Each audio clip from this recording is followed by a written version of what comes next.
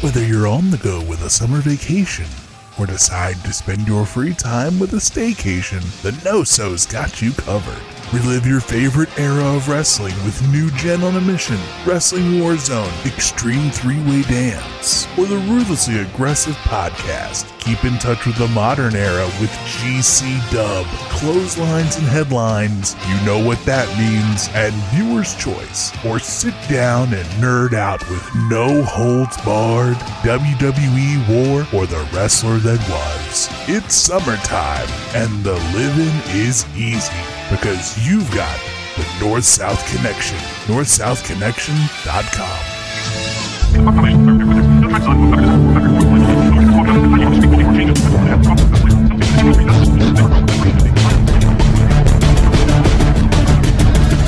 I, Vincent Kennedy McMahon, am an unqualified success. Now get the guns, the drugs from my generation. Years ago, I took on every wrestling promoter throughout North America. I kicked every one of their asses. The fraud, the messing with me. Come on, In a court of law, I took on the United States of America, and I kicked her ass. I took on WCW, and it took me a while, but I kicked their asses. Not because I was an asshole, no. Ask me, Mr. McMahon, what's your secret? More than any one quality that makes me the successful man that I am, ruthless aggression. So I want to know here tonight, as you stand here on my ring, which one of you has that quality? Who among you has that one single ingredient? Who has enough ruthless aggression? Yeah.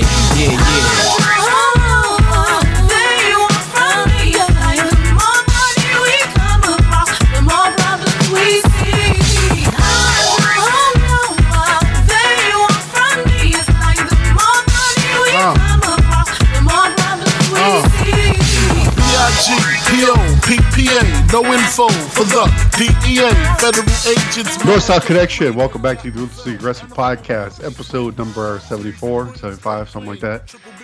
Numbering might have got fucked up at some point, but it doesn't matter. We're at 03. Scott Shifflett is my guest for this pay-per-view cycle. Scott, after we're 2 weeks in, would you still consider me a friend after foisting this upon you? I consider you a friend. I think we might be frenemies though. After watching this current set, I'm not sure what I got myself in for, as we talked about. It's ruthless. Scott. Okay. I realized during this that this is a pretty short cycle that you got, so at least it's going to be a short pain because we have this week and then there's next week's to go home and then we're already at Judgment Day. So it's one of those quick turnarounds on this pay-per-view cycle. Yeah, it feels weird because now it seems like with the PLEs, as I did quotes for all the non-existent, we're not even video recording this. It seems like they got like a longer build now with like 5 or 6 weeks, but this is, like you said, just a short. It's like 3 watches and then pay-per-view. And I think that just has to do with it's no longer the network it wasn't the network model at the time. Yeah, I feel like you would get this back in the pay-per-view days. It's just like just the way they book the shows, I guess. Like especially the secondary shows, you're much more likely to get like a 3 or 4 week quick turnaround. Like this feels like a long build. Third dairy show or something. Right. Well, the issue with them too is a lot of times they don't know what the hell they're going next. So like the first week after the pay-per-view, you're kind of just like still in, they're kind of still in neutral. But you could see them this week, like they're scrambling. I don't want to say scrambling, but they're like trying to set everything up. So we'll see a lot of things come into place. Whether it's going to be the most interesting stuff or the most interesting ways is another story, which has kind of been the trend in this post-Mania lull that we're in. Unfortunately, Shift, but I thank you for joining me as always. So I'm not solo going through this bullshit. Yeah, we got to run this together, Jake. And it's sad that the most over person on these watches is Well, the two most over people, I'm going to do one from Raw and one from SmackDown. Raw, it's obviously Austin, like, as the most over person. And on SmackDown, it's Mr. America, which I don't know what it says about 2003 WWE, but that's not good. Right. But look, Scott, if nothing else, if it is not good, it is at least interesting, hopefully. So we'll got that. We're going through this analytically, right? So yes, very seriously. So we'll take it from that standpoint. But yeah, that's the best. That's the best sell I got for you right now. And it's, I'm not totally shocked. It's 03 has never been known as like a great year, but it's part of the timeline, and it's part of. It's still interesting to see, like, if it was bad, how was it bad? But we will see, because I do think we'll get to it. I think Raw is a bit better. I mean, it's a low bar. I think this Raw is a bit better than the ones we've been watching, but we'll get to it. But I have one quick news. No, go ahead. What you got? So before, when I had been on the show, it was like Raw was like, like 4 or 5, and SmackDown was bringing it up. But now, like, SmackDown's like sinking to like where Raw is, and that's not that's not good. Correct. In certain ways, as we'll discuss, as it's just natural to compare the two shows, I think SmackDown is almost weaker than Raw in some ways now, which is weird to think about because they were rolling for so long. But yeah, definitely post-Mania, I feel like the wheels have come off a little bit. They seem to be in I don't even know what you would call it. Like, it's just, I don't know if it's just Kurt not being there, but Kurt's only one guy, It's not, I mean, he's a huge force, but I mean, like, the way they were going in the SmackDown 6 stuff, you could have probably taken Kurt away, and, it would have been a huge loss, but I feel like they could have chugged along. But it feels a bit, I feel like the brand split is finally catching up to them a bit, as far as like splitting the talent in two shows and trying to find ways to fill these two shows. And like, they haven't really created anybody that new lately, so they're struggling with that. People are getting hurt, so there's that going on. So I feel like it's starting to catch up on both shows, just them not always having the star power to carry this. Where in a lot of 02, even if they weren't working with the best material, they were just so loaded on both sides that it was like, it's almost impossible to have anything that bad when you have that much talent. Yeah, it really is. And you can see they're trying to build new characters. Like, you see Christian getting a little push right now, and you know they're starting to do something with John Cena. I don't think it's going to work, obviously, with John Cena. We'll probably never hear from him ever again. So they're trying, but it may be like it's one of those things, like, it's going to be a rough couple of months, but then the payoff will be so much great, because I mean, I jokingly said about you'll never hear about John Cena again. People put him as like one of the best WWE stars ever, because for how long he ruled, WWE over a decade. So that's obviously something that did, but you gotta, before that ball gets, you gotta crawl before you run type deal, and we're in the crawling stages right now. Correct. Yeah, they're fully transitioning now. Like 02 they were getting towards a transition, and now I feel like we're getting into more, I guess you could call it, like, the growing pains of this, the ruthless aggression era. God, I wish that was easier to say, since the podcast is built around it, but I could never pronounce it right. Anyway, all right, we have one unfortunate news note on this, and we'll see it at the beginning in the memorial. They do the quick screen they show for, but the famous Miss Elizabeth passed away at the age of 42. She died at Keystone Hospital in Marietta, Georgia, after emergency personnel responded to a 911 call at about 5:30 a.m. saying she wasn't breathing. The medical examiner also will not list the cause of death, but it is, presumed to be an overdose, which is claimed so many other wrestlers of her generation, although medical examiner Hal Bennett said is not necessarily the case. Of course, it would be. And so this is, I won't get into all the details of this, because this is one that I think most wrestling fans are familiar with. Of course, she was with Lex Luger, a.k.a. his shoot name is, I don't know do you know Lex Luger's shoot name? Larry Fole. Yes, Larry Fole, with the P in front, with the silent P. So she was with Lex. They both not in the best place in life, I think, deal with a lot of drugs and whatever. But anyway, she was with him. He was charged with a bunch of, apparently 13 felonies on drug charges. And he also had a misdemeanor battery charge on a domestic dispute with her on the 19th of April, and then a DUI on April 21st. So leading up to this, they obviously had some issues, both, again, not in a very good place, but very tragic death. I don't think I realized she was that young. 42 was like, geez. I mean, like the majority of our little inner circle here is, that age or around that age, maybe older. So it's just one of these tragedies. I mean, obviously, 34. And I remember. Yeah. Yeah, it's a little heartbreaking. And it was so many, like you said, like wrestlers died around this era of like the ODs and everything, and it's just sad. But you can see, I almost said Larry instead of Lex, Jake, but if you watch the WWE documentary, they actually talk about this time, and Lex said how he was going through they were obviously going through a bad phase, and they were just getting loaded on these prescription drugs and drinking, and she just OD'd, and it's just a sad time. Right, kind of. Both of them were kind of out of the spotlight by now, and yeah, it seems like they were not probably good for each other either.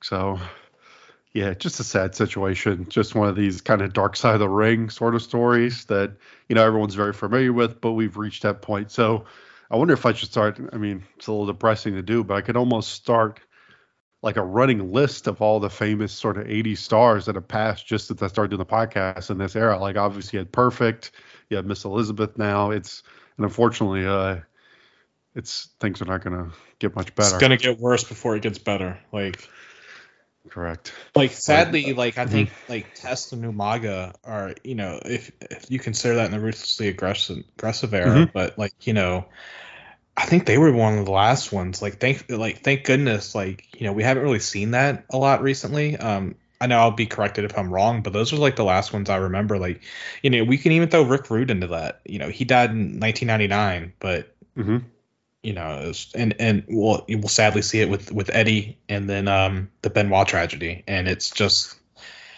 I know for a lot of people they stopped watching wrestling after that happened. Either one. So. Right.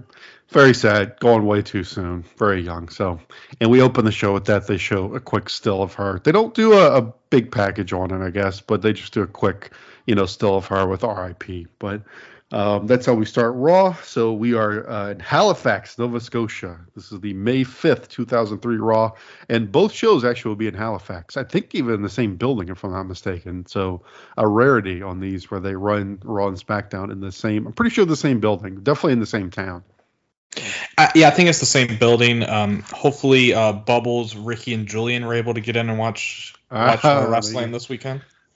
I thought about the same. I didn't know if I didn't note it because I didn't want it to fall flat. She completely didn't understand that reference. But yes, Trailer Park Boys country here. Maybe they're in the crowd.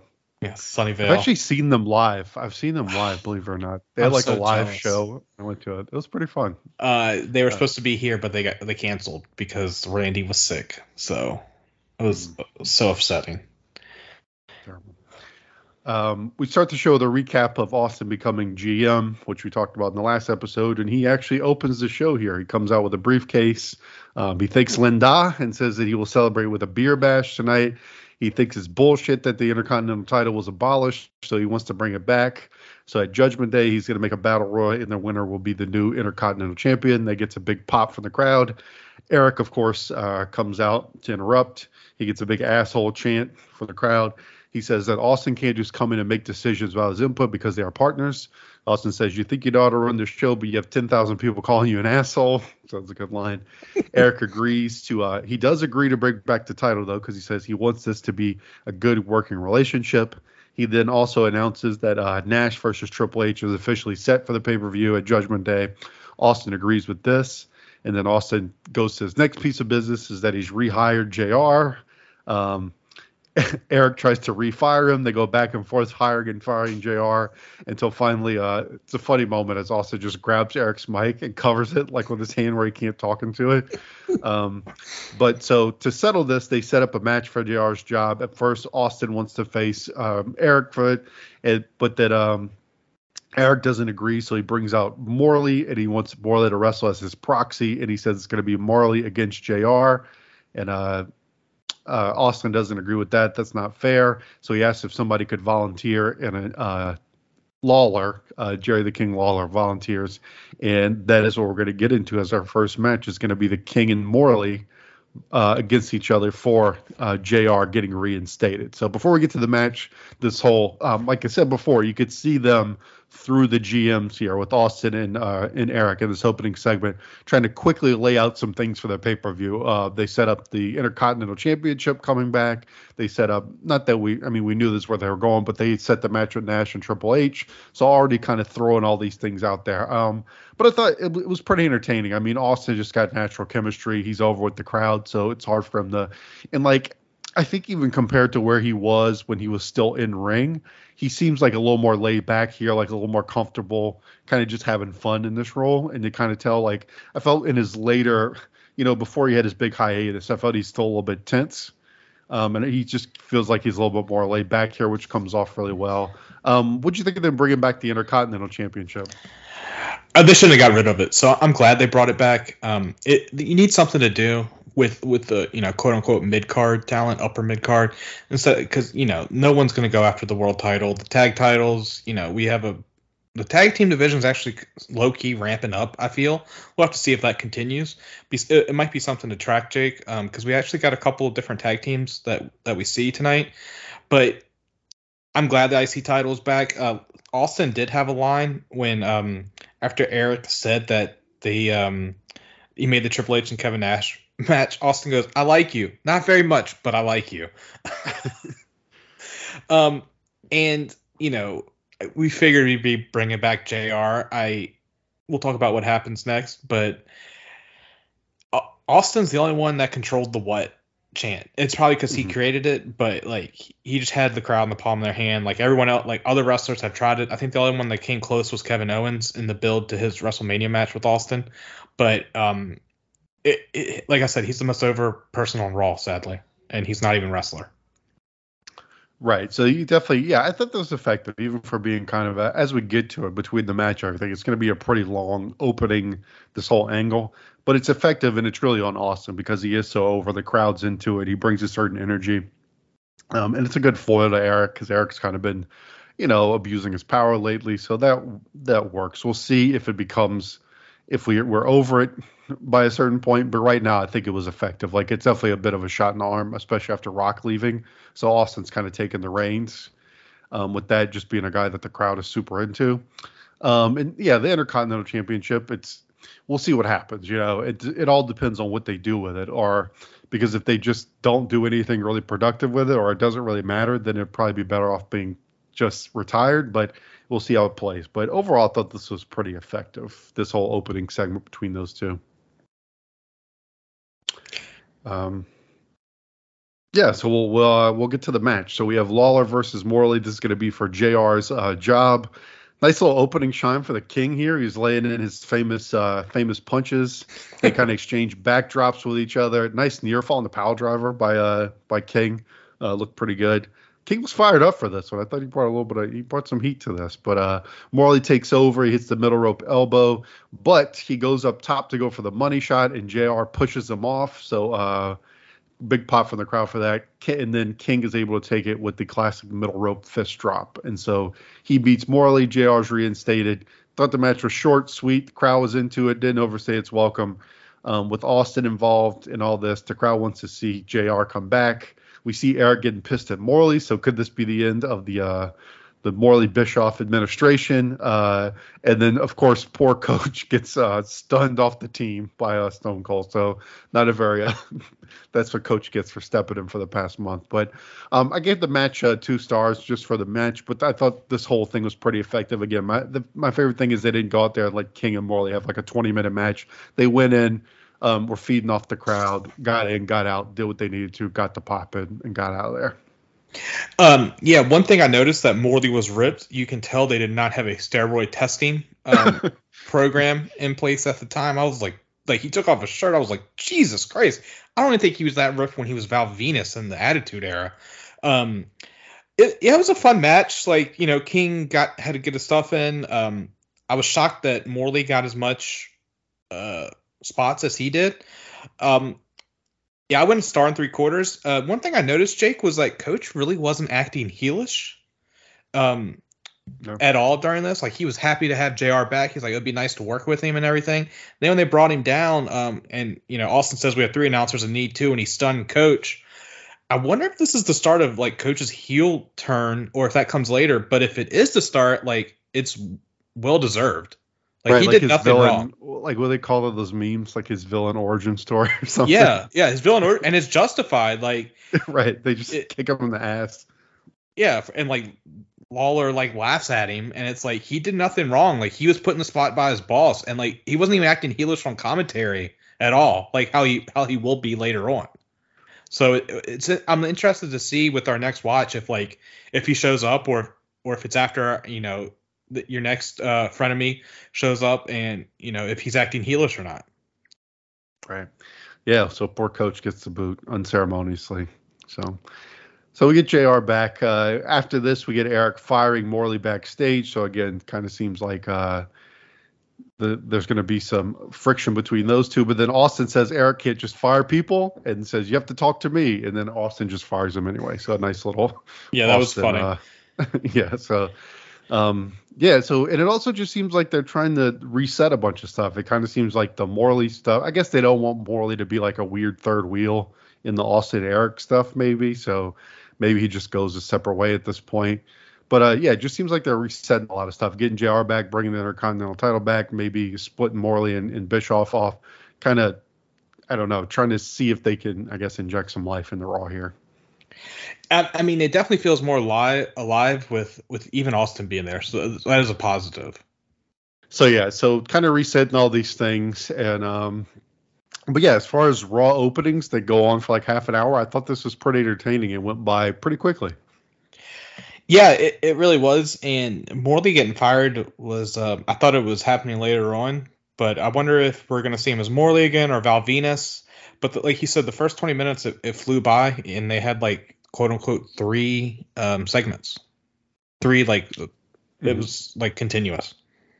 Right. And mostly all in the back of Austin. Like, he injected, I think if you do all of this with King fighting for JR's job and you don't have Austin there to get the crowd eat into it, I think it'd be much flatter. It would not come off as good. But because you have Austin there on King and JR's side, it kind of gets the crowd juiced up and gives that but if that maybe it would have. So I would say the Austin so far, him being GM is, I mean, it's it's a good thing. Now we'll see what we can get with the rest of the show. So I definitely agree, and we'll talk about more because Austin definitely pushes the story, right, in a lot of ways. All right, so we get a recap of Goldberg killing some scrubs from last week, and then we go to Stacy, who tells Tess and Big Papa Pump as they're having like a very they're having a pose down, I guess. They're like using their resistance belts or whatever it's called, those bands. They're just like flexing in front of each other, and she tells them to chill out because they're about to have a match. Any thoughts on this pose down before we head to the match, Scott? I love that Scott's posing first, and then Tess goes and steps right in front of him, and then Stacy walks in, and oh my God, like that's one thing I forgot. Like I knew Stacy was beautiful. Like you see her now, she's beautiful. She's like on a whole nother level back then. When we talk about the match, Lawler has a hell of a line. We'll get to that, but yeah, somehow Stacy got them a tag team title match, and they have never even tagged together. Jake, I think they had one tag match last week. Right. Well, she's a good manager, okay, Chef. Yeah. She gets things done, but more proof that, as you mentioned, there must not be testing for steroids here because they are fucking yoked out of their minds. Yeah, like it's insane. All right, but we go straight to the match. So it's gonna be Test and Steiner versus our champions, Kane and RVD. Faves of mine. So we start with RVD and Big Papa Pump, which I thought was a pretty fun, like novel matchup. I loved RVD kicking him in the drop foot, going after him, kicking him in the legs. It's a nice dive. JR says that these are 2 very popular teams, and I was kind of like, maybe one popular team. One's been a team for like a week, so let's pump the brakes there on your return. I know you're jazzed about being back, JR, but we'll settle down there, Hoss, because I don't know if these are 2 popular teams. It's one popular team, and Scott Steiner, who they don't really care about, and Test, who no one's cared about since 1998. Steiner goes back at him with a belly-to-belly. Test comes in to lay in some of his patented corner elbows. But RVD hits a desperation drop kick, which allows a hot tag to Kane. Kane comes in and hits a sick clothesline on Test, like just levels him. Steiner cuts Kane off, though. I thought the pace is pretty good, given that RVD is probably the only guy in this match that you would think, could works like a fast pace. I thought all the big guys seemed pretty motivated. But Kane gets double teamed by both of them. Can't hold them both off. He gets a full Nelson slam from Tess, but Tess accidentally hits Big Papa Pump, which costed the match, as in RVD and Kane being the well-oiled team that they are, hit the 5-star and the choke slam at the first opening, taking advantage of that mistake, and then take home the match. So, yeah, I didn't think, like I said, not a bad little match. I was pleasantly surprised at the energy that the challengers brought here, and no surprise that they went with the miscommunication finish, as it seems like that's where they're going with these two, that they just can't get along or coexist. And it also gets like a pretty solid win for RVD and Kane, because mostly they've been messing around with, been involved with the Morley shit and all. So it's good to just see them get a nice title win, just title defense. Even though I don't know if they said this was for the title or not, I can't remember. But I went 2.5 on it, Scott. I thought it was a good little match. Yeah, I went a quarter above. I went 2 3/4. I was pleasantly shocked how much I enjoyed this match. Lawler said that his favorite tag team was Stacy Keibler's legs. I was like, not wrong, Lawler, not wrong. I will say, when RVD and Scott started off, I was like, this is pretty cool, like he said, because we had never seen it before. It was all RVD until Scott caught RVD and slammed him on his head. That JR was like, I don't really know how he's up and moving after landing on his head like that. I'm like, me neither. Like, holy crap. But I just like Steiner, like they really played to Steiner's strengths here, and it may be good because he was sort of breaking down here to have him hidden in a tag team where he's not out like wrestling for like 20-25 minutes like he did with Triple H. You can, first off, don't have a 20-25 minute match with him, and second off, just hide him in a tag team. And I forgot how much I enjoyed the choke slam into the 5-star frog splash spot, but after seeing it 2 weeks in a row, I'm like, oh, I'm really enjoying this. And they really did need a good win, because on our last episode, we talked how the only reason they won is because Triple H took both of them out, and then Kevin Nash showed up, and they had the Michael Myers stalking the sorority girl scene with Triple H and Kevin Nash, and that's how they were able to beat Ric Flair. Right.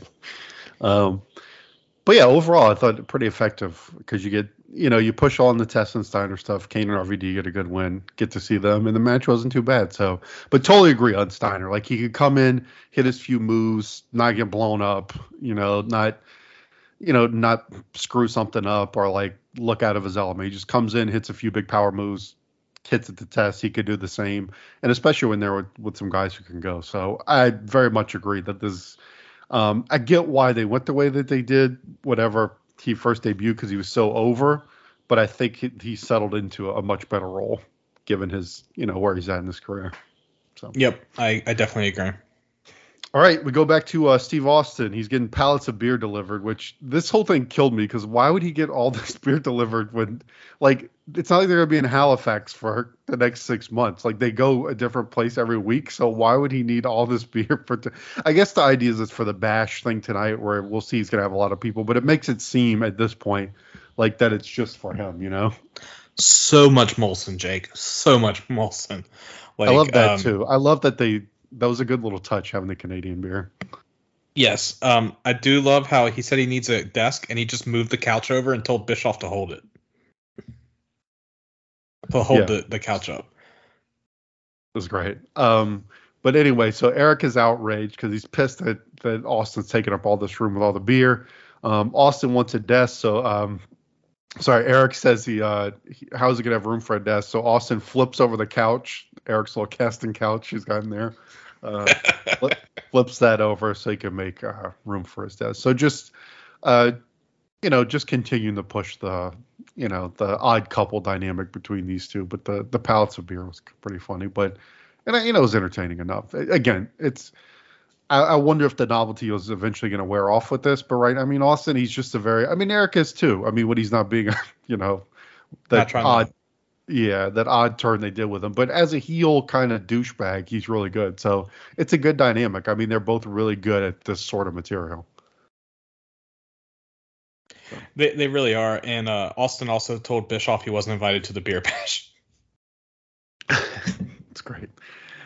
All right. We head back to the ring. Now we have the highlight reel, which they actually spelled it. So when he first debuted, they did like highlight, like HI-reel.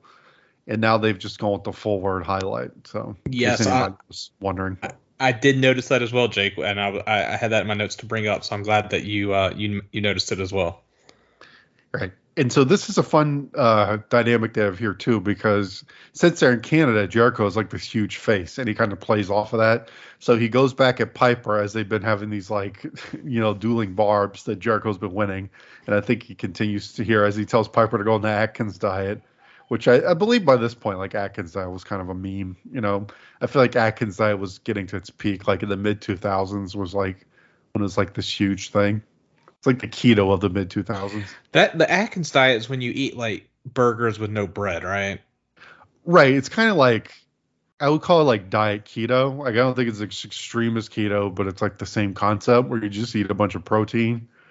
And then I feel like now we have keto, which is just like Atkins on steroids. The Scott Steiner steroids. Right. But anyway, Jericho says he's going to win the Intercontinental title battle royal. He says that Triple H pinned Kevin Nash fairly and squarely at the pay-per-view. And so we will see. So we see the chase from last week, everything that went down between those two last week. And then Jericho reveals that his guest on the highlight reel is going to be none other than Kevin Nash, who slowly walks down. His arms, he is jacked. He was definitely working his triceps and shit, because his arms are like very vascular, Chef. Yeah, and do you feel? I feel that Nash feels out of place. He does a little bit. I think it's because he has no, like it's weird to see him as just Kevin Nash. I think is still like an odd thing, because not NWO Kevin Nash, I should say. I mean, obviously he was Kevin Nash in WCW. I don't mean it that way, but like he's not NWO, he's not Diesel. He's just like Kevin Nash, non-NWO Kevin Nash, and so I feel like he doesn't quite have like a gimmick, I guess. Yeah, it's like he's himself. I don't know. Yeah, but it's not like the cool, hip Kevin Nash we would actually see in TNA. It's just like mean and menacing Kevin Nash, which sounds like a weird thing to say, but like TNA booked Kevin Nash better than Raw did in the mid 2000s. Right. So like what you're talking, so he comes in here and he starts yelling. I'm with you on this. This is always, it's off-putting to me. I feel like here it wasn't as bad as when he first came out during this whole feud and started screaming. I felt it was a little more controlled, but to me, it's always weird when he's like doing the angry guy thing, because it just seems so not him.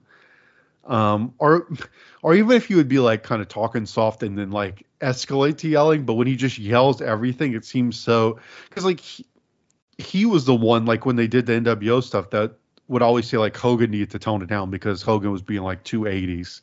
Like he always seemed like he's against this whole like screaming everything you say thing. Like he kind of worked for wrestling to move past those type of promos. So it is weird when you see him doing that here. Cracking any jokes on him, he's like Triple H trying to end my career, but I'm still standing, and it's like, and Triple H, you're a dead man. It's like, really, dude, like make fun of his 80s nose or something, or like call him like Great Value, like Harley Race, or use your imagination. But it's just, yeah, he's not like smart ass Nash here. It's like angry yellow guy, which is weird. It's not. Yeah, I think I've said it before. It's not what I want to see from Kevin Nash. I want like smart ass cool guy, like you said. But to stir the pot, Jericho brings out Triple H, who Triple H stays on the top of the ramp while Nash is pissed off and starts wrecking the set. Jericho, though, gets a cheap shot behind on Nash, and then Triple H comes and takes over, starts laying into Nash with a chair shot. Let me get my breath ready because this is going to go on for a very, very long time. He hits a pedigree on the chair, but then he goes for the pedigree on the chair, but Nash backdrops out. They continue to brawl outside very, very slowly. I was wondering where Flair was. I don't know if maybe I think they mentioned though, wasn't he like in Australia? They said that they said Flair was in Australia doing promotional work, which probably means banging some Aussies. Good day, mate. Right. So I guess that's why he can't save him. So they battle into the steps. Triple H fights back, but Nash wears him out with the steps. Triple H has a huge gusher going. He's bleeding all over. The rest come out, and Nash starts knocking them out. You think maybe it's going to end here, but it doesn't. They keep on going all the way backstage. Actually, they're up on the ramp. Triple H uses a pipe, hits them with some of the stage lighting. Then they go backstage. They actually go into the street where there's pedestrians. And so the way this ends is that Triple H goes straight Grand Theft Auto and like carjacks someone and like tails off in their Chevy Trailblazer. Yeah, it's true. He takes their car and carjacks someone and speeds away, and that's how this brawl ends. So an absurd way to end this, especially when you're in, when you're out of the country. I mean, this is in Canada also, Schiff. So I mean, you're looking at major issues here. He's going to get his visa revoked, passport, something. Yeah, I don't know. They're going to deport him and never allow him to come back. I will say the blood did add to this brawl, but like you said, it was extremely slow. I know Nash can't do anything, and it scares me so much for Judgment Day, Jake. I remembered what's coming up next with their feud, the match they have next. I forgot there was a match beforehand. I'm really scared for it. Also, where the hell is Shawn Michaels at? Like, right. Was it because they're in Canada? They didn't want to show him on have him right. They want show to get up. booed. No, they could be hit. They just might not want him to get booed. Yeah, but I did laugh with Triple H just stealing the car and taking off. That feels like Attitude Era WWF, where he just like assaults this fan and then like we said, Grand Theft Auto. But I mean, it was what they needed because they haven't really had much heat for this match. I couldn't really care less about before, so I care a little bit now. But GTA Triple H. Yeah, that's exactly what it is. Yeah, like I like the idea of what they were going for. They were going for like this old fashioned, like almost, which I guess is Triple H's deal. It's his inspiration sometimes, like an old like NWA brawl, but it just went way too long. It was way too slow. It didn't have the intensity that it needed to be able to. Like I felt like they were going for like the fight scene from They Live. Like that sort of intensity, but it didn't come off that way. It came off as like they're going for this long, hot, drawn-out brawl of these two guys killing each other. It just felt very meandering. Like I appreciate what they were going for, but it just didn't come off the way they were hoping for. And also, I think an issue with this is that you kind of spoil the match a little bit because by having them go this legit was like 10 minutes long of them brawling.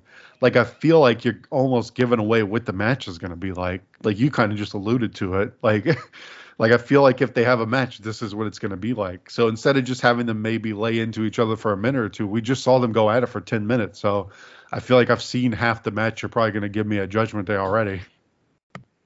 And also, if they just have a straight up match, like we just saw them battle around the arena, like, what the hell is just like them being like, oh, you'll get disqualified, or like, oh, you'll count it out. It's like, why not just make it like a Falls Count Anywhere match, which it may happen next week. We'll find out next episode on Dragon Ball Z.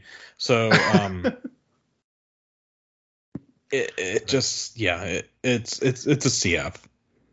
Yeah, again, I appreciate the idea, and I liked what they were going for, but it did not come off like that at all. It was poorly. I don't even know if it was poorly executed. It just didn't. I don't know. Like you said, I just don't know if the crowd cares enough, or if there's enough there to get invested in this sort of thing. Again, I felt like they were going for this old school, NWA, like them brawl in the studio or something, or some Memphis shit or something like that. But it didn't come off that way. Just felt very, very, very slow. Definitely not AWA 88. No. But anyway, after this, Jericho is pleased with his handiwork that he caused all this chaos, and Austin comes up to him and says, you happy with what you did here, huh? So, you know what? You think, I think you're a title contender. I think you're a main event player, so next week I'm going to give you Kevin Nash. And so sets up a Jericho-Nash match for next week, and Jericho looks a little bit frightened by this. So that's how we kind of cap this off. And then we head to the ring. No, anything on this Austin Jericho deal?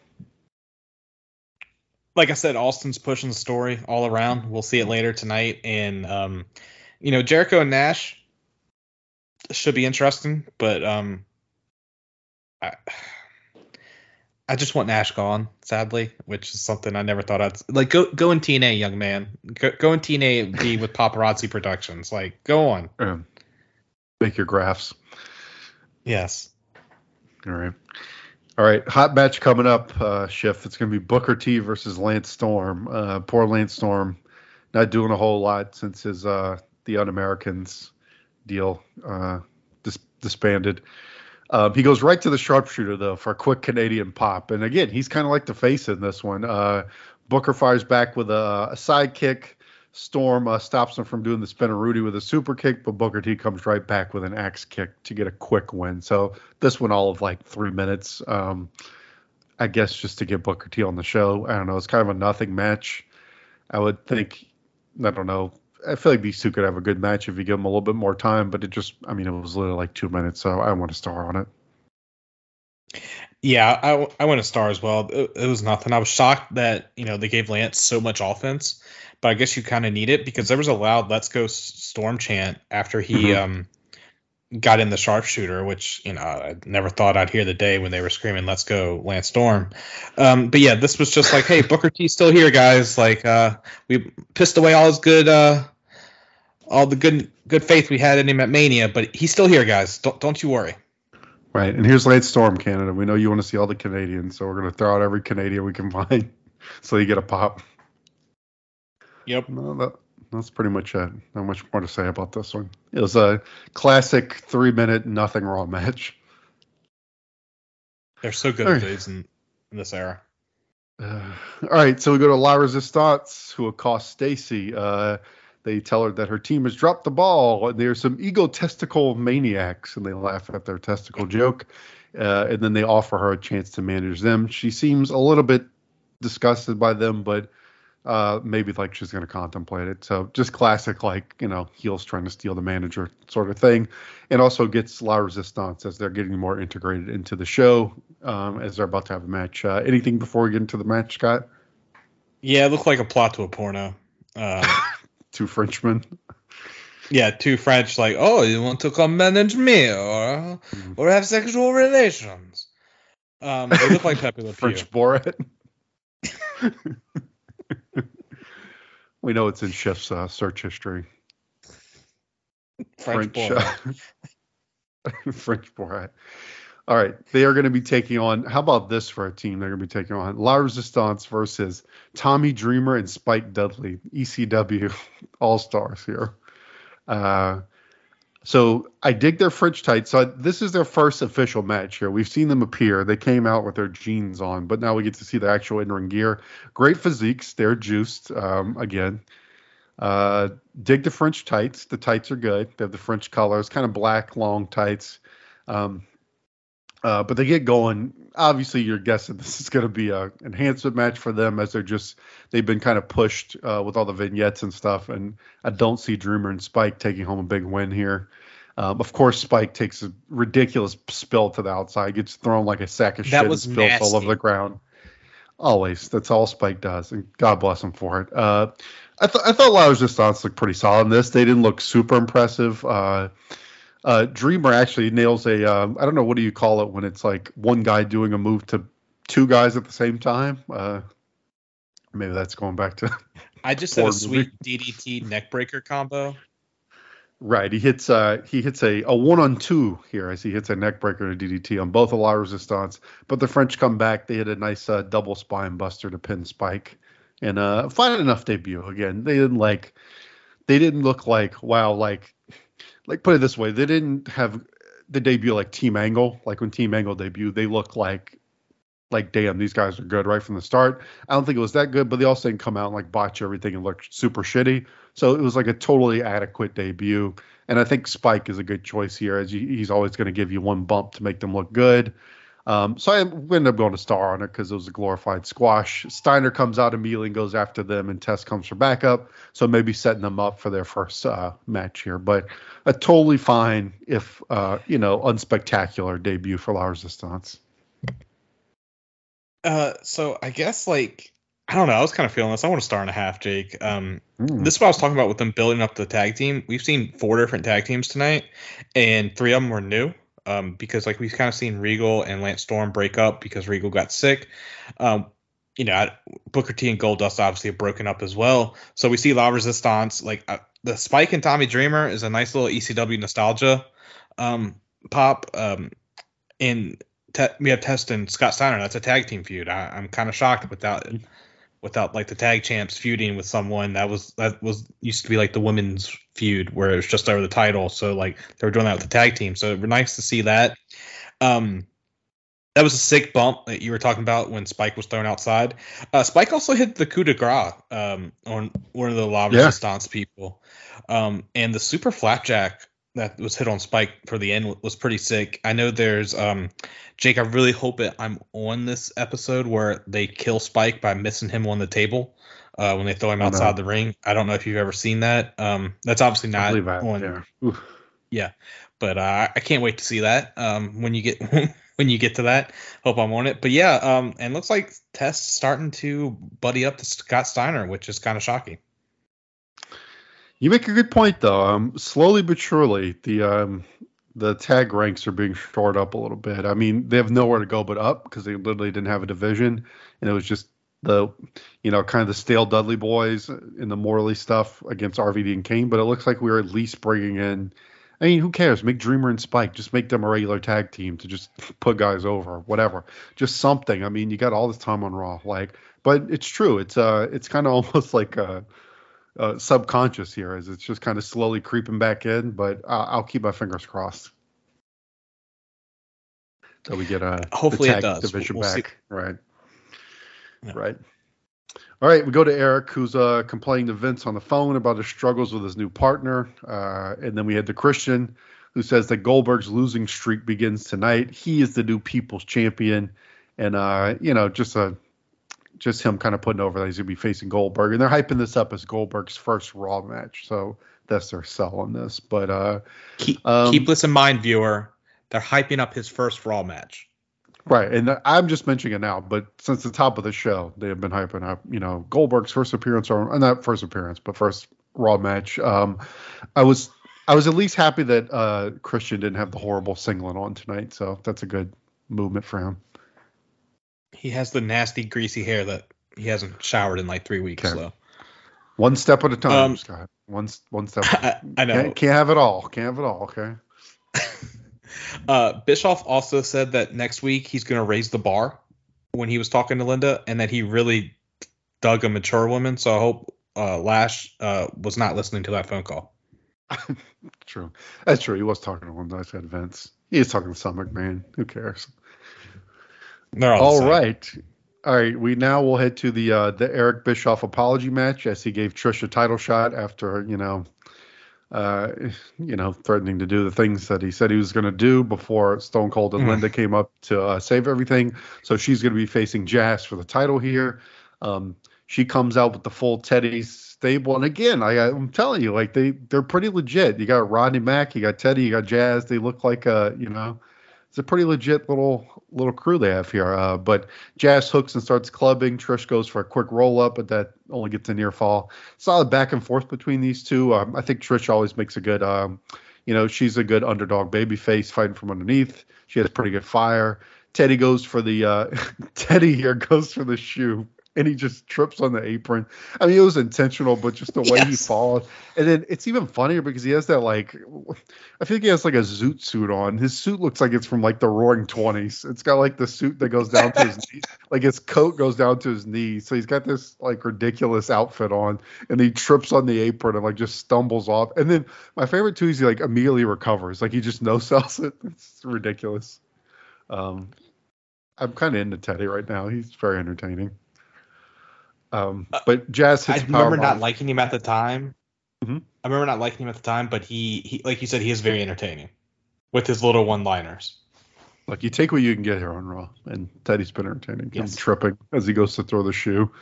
Anyway, Jazz gets a powerbomb for a near fall that I've been on. It does a nice near fall. Stratisfaction here, but we get a run-in from Victoria to distract. That allows Jazz to sneak at a belt shot and pin Trish, and that's it. I thought it was good at the beginning, but it kind of they just went for the run and finish at the end.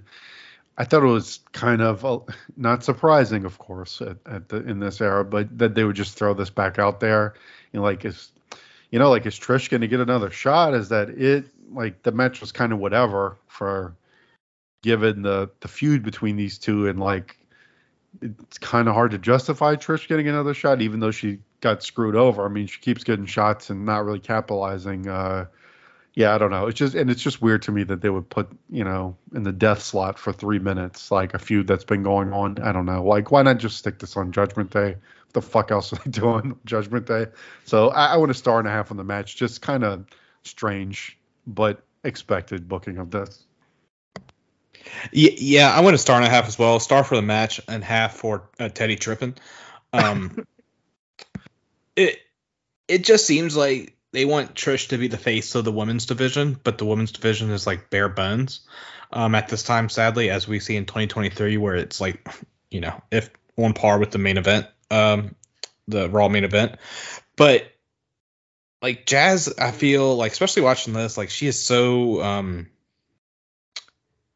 forgotten in the annals of WWE history, because like she looked the part of a badass here, and it's been fun to watch. Like, she's so ferocious when she's like beating Trish's ass, and it's great. And Trish is a good babyface as well during this time. Yeah, it's just a bummer. They could have easily just do something to build this feud and give them a match on pay-per-view, but instead they just kind of trotted out here. So it sucks because they're way above this, what they're being given. So yes. Bummer. All right, but we'll continue on. All right, are you ready, Schiff, for Goldberg's first match on Raw ever? Oh, I was born ready for Goldberg's first match on Raw versus Christian. All right, so we get the like Diet Goldberg entrance. It's not full Goldberg because he walks from the back, but it's only for like 10 seconds. Like, he doesn't get the full security like WCW style, so we get like the great value Goldberg entrance here. He's got the Oreo trunks on with the black and white. But before we even get the match started, 3-minute warning are here. And they have something to say. They want to come after him before the match, after what he did to them last week. I love that Rico sounds like such a fucking fool, because he says, he pretty much tells them, like, we're going to come at you one by one. Like, it seems like it's not going to work. He beat all your asses at once last week, and now you're pretty much announcing, like, first I'm going to come in, and then Rosie will, and then after that Jamal. Like, why would you go one-on-one? Why wouldn't you use the numbers? He's just going to beat you up one by one.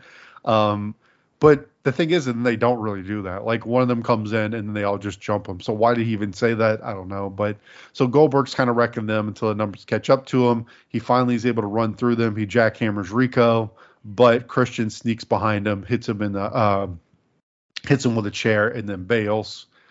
We get the glass break, and then Austin comes out, which you can't deny the novelty of this either at this point. To see Stone Cold and Goldberg in the ring together is pretty cool. Vince McMahon should be seeing all the money he passed up when he sees the two in the ring. No, go ahead. Yeah, Jake, like them looking at each other, like I'm sure if I saw this episode of Raw as like a 13-year-old, 14-year-old, I would have been like, oh my God, they're going to do Goldberg and Austin, because it definitely seems like the way they're staring at each other, they could set this up and it could happen. So I was just like, oh, this, like, it probably wouldn't have been the best match, but it would have been interesting. Right. If my stack of dimes could take it, Scott, I'd do it. But obviously his neck was fucked. But yeah, so you do get the novelty of the two, and I think maybe that eases the blow if you're a viewer. Like, maybe the novelty of that moment maybe helps you get past it. They hype this match all night and then they don't have the match, because the match probably wouldn't have been much anyway. But Austin's ready for his beer. Goldberg has a problem. Austin says he understands the problem, so next week he's going to make it a cage match between Goldberg and Christian, which it's weird because you think if they delayed it like this, you have one more week that you're probably going to push it to the pay-per-view, but we'll see what happens next week. Goldberg is pleased with that setup. They celebrate with a beer. They share having the beer bash. A bunch of randos come out from the back to join the beer bash, like just a bunch of random people, and they just do like. It's like they pull people off the street. Right. And it's a pretty fun visual. You got Austin doing the beer angel and, spraying the beer well. And they kind of close the show with that after a few minutes of Austin dicking around like he usually does with this. And it's entertaining and it's fun because it's Austin and Goldberg seeing them in the same ring. So that's kind of fun. But we didn't get the match. And that's how we end the show. They probably shouldn't have hyped it up, though. I get they're doing this whole cat and mouse thing, and maybe it's supposed to build up to Christian getting his ass kicked, most likely, but you maybe don't hype it all up. I guess maybe. Do you think it was partly they were afraid of, because they're trying to rehab him after he got the kind of mixed reaction at the pay-per-view? Did they not want him to get booed in Canada if the crowd was with Christian? That's something I didn't think about, but you're probably right, Jake. That's why you host this pod, man. You're a genius. But no, that's probably why they did it. But then it's why book themselves in this corner anyway? Just say that he's going to face Rico. Just say he's going to face 3-minute warning, because he even pins Rico and the ref counts like it's that shitty Nash match on Thunder where he took out all of the new blood and was doing power bombs and the ref was counting like a lunatic and Nash wasn't even trying to pin. So, it was nice seeing him take down 3-minute warning. Weird that he pinned him, but also I think you're supposed to believe as a wrestling fan, Goldberg's not smart. So there you go. I will say, Jake, me and you are from the South, but when Austin said that it'll be Goldberg versus Christian, no holds barred, Goldberg says that dog will hunt. I have no idea what that means. I've heard that before, but it said somewhere. I've only heard it in media. It's not something anyone around me said. And it does seem like it would be Southern, but I feel like I've only seen that in movies and TV shows and stuff. But yeah, it's weird coming from Goldberg. I don't know. The more Goldberg talks sometimes, the more awkward it is. Thou dog will hunt. What if Austin was a simple yes would have been fine? Right. It's I don't know. Yeah, it was odd. But, or maybe just hype up this interaction, because it's kind of what they end up on anyway. That's what they try and sell us on at the end is these two drinking the beer together. So why not build it as Goldberg and Austin, their first meeting together? Goldberg wants to discuss his future or whatever bullshit like that. Because it's kind of where you're going anyway. And then have Christian kind of try and dick him over then, and you just get to this. I don't know.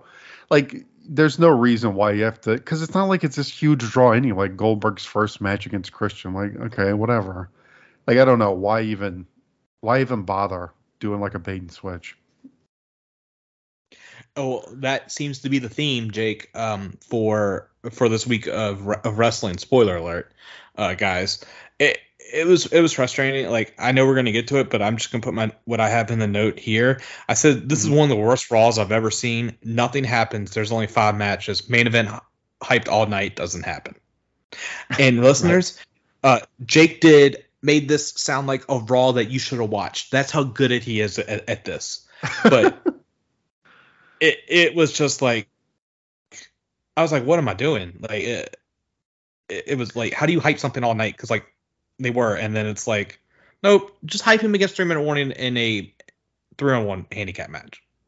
So I think the thing for me is after doing whatever 70 something of these, I think it's all relative. I have a barometer now on these Raws and Smackdowns, and to me this was I've seen worse, and by no stretch to me it's still below average, but I think it's getting closer to average, and I think a lot of it was because of Austin.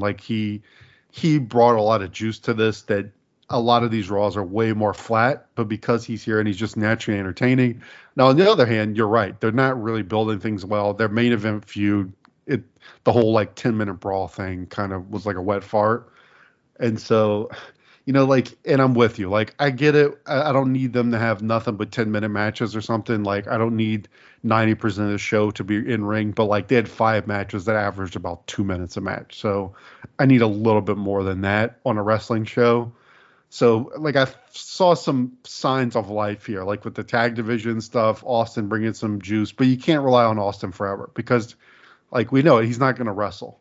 And there's only so much he can do if he's not going to wrestle, and it's a wrestling show, he can only carry so much. And I know this is the first week he's really back, so they're kind of leaning on him, but it's just not, you got to find something else, and that's what they're struggling with. So I think he it's like a shot in the arm for a week, but they can't do this every week because it's going to get old real fast, I think.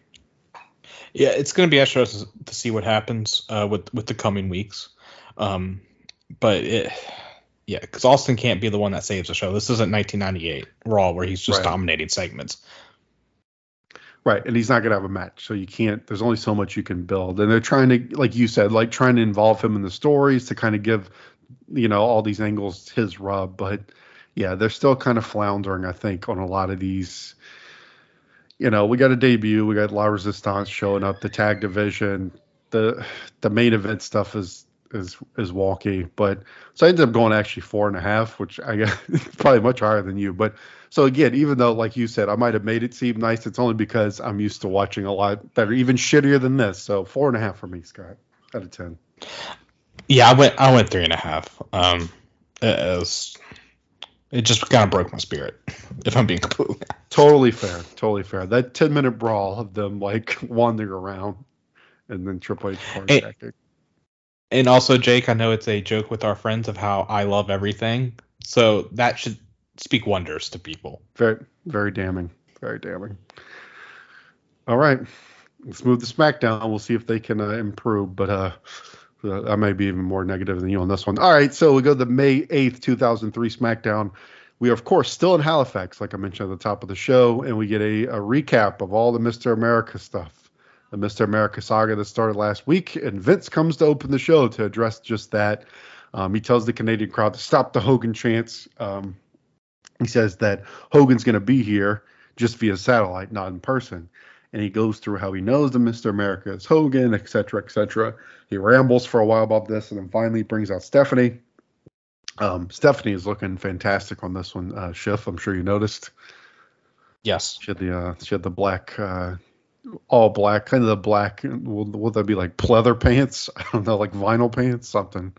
Yeah, it was definitely it was something. But also Vince just being maniacal. Vince, when Steph walks out, she gets halfway through and he says, "Cut her music. She doesn't deserve it." Such a I know. I kind of missed some. I probably missed a few because, I'm not gonna lie, when he was going back through rehashing the whole the rambling about Mr. America, my brain kind of shut off. It was like the monkey with the symbols or whatever. Because it's even from Vince, who's always so entertaining, I was just like, oh my god, I don't need to hear about this again. Anyway, she comes in and says she did what was right for the fans, Dad. She had to counter Eric with an ironclad contract. All of this, reading the contracts, it's so absurd. Just the idea that, who is this Mr.? Was he, coming through the ranks in the indies? Is he in ROH right now? Mr. America, he's he's like a top prospect that she couldn't pass up. It's so absurd. Vince asked her how can he get out of this? She says that the only provision in the contract is that she would have to, he is going to have to prove that it's Hogan to void the contract. And so, we'll stop here. We're going to continue because it's going to keep going. But at this point, I was like, this is boring as fuck. This cannot be the prevailing storyline on SmackDown right now because this is way too boring. Yeah, it feels like a Raw storyline. And we had talked about that earlier with the SmackDown 6 is more wrestling oriented, and now we're getting 20-minute promos to kick off SmackDown like it's Raw, and it's a little frustrating. But at least it's I'm not the biggest Triple H hater, but it's I enjoy him, but it's not a boring promo. At least Vince is actually going back and forth with the crowd. He here's a couple of things. He calls the Canadians mentally challenged. You screwed Brett, asshole chant breaks out. You screwed Brett chants out, and Vince said, "Yes, I did." And he said he will screw every fan if he could. And I put in parentheses, we have the documents to prove that he would. And then after the stuff, another asshole chant comes out. Vince goes, "That's a compliment coming from Canadians." So I know your brain short circuited there, but Vince actually had some very good lines. He has some very good one-liners. So I know. I just have no interest in this fucking Mr. America thing. I feel here's the thing. I feel if it was just a secondary, a sideshow thing they're doing on SmackDown, that's fine. Some time filler. Vince is funny. I get this is an old school kind of gimmick. Let's do it. But for it to be like opening the show, and we're gonna continue. This is gonna go on for like the first 20 minutes of the show. It goes like, on just for 40 minutes total. Right. For it to dominate the show is my problem with it. If it was just like, we got all this stuff, we're throwing this in here, Vince gets to be crazy Vince, it's kind of a silly angle, but this is being pushed as like the top storyline on SmackDown. And that's my main issue. That's where my brain starts short circuiting, that it gets this much time. So. And to be honest, Jake, I think the top 3 storylines on SmackDown, number 1 is Mr. America and Vince. Number 2 is the Guerreros, and number 3 I think is Brock Lesnar and Big Show. Right. Yeah. All right. So we get Hogan via right. We get Hogan via satellite in Tampa. Vince tried. Did he have a Home Depot catalog? Like I could have swore I saw like a Home Depot catalog in there. Anyway, maybe it was just a color scheme, but. Anyway, but Vince tries to get his book was behind him. That's true. The book was there. That's it. Yeah.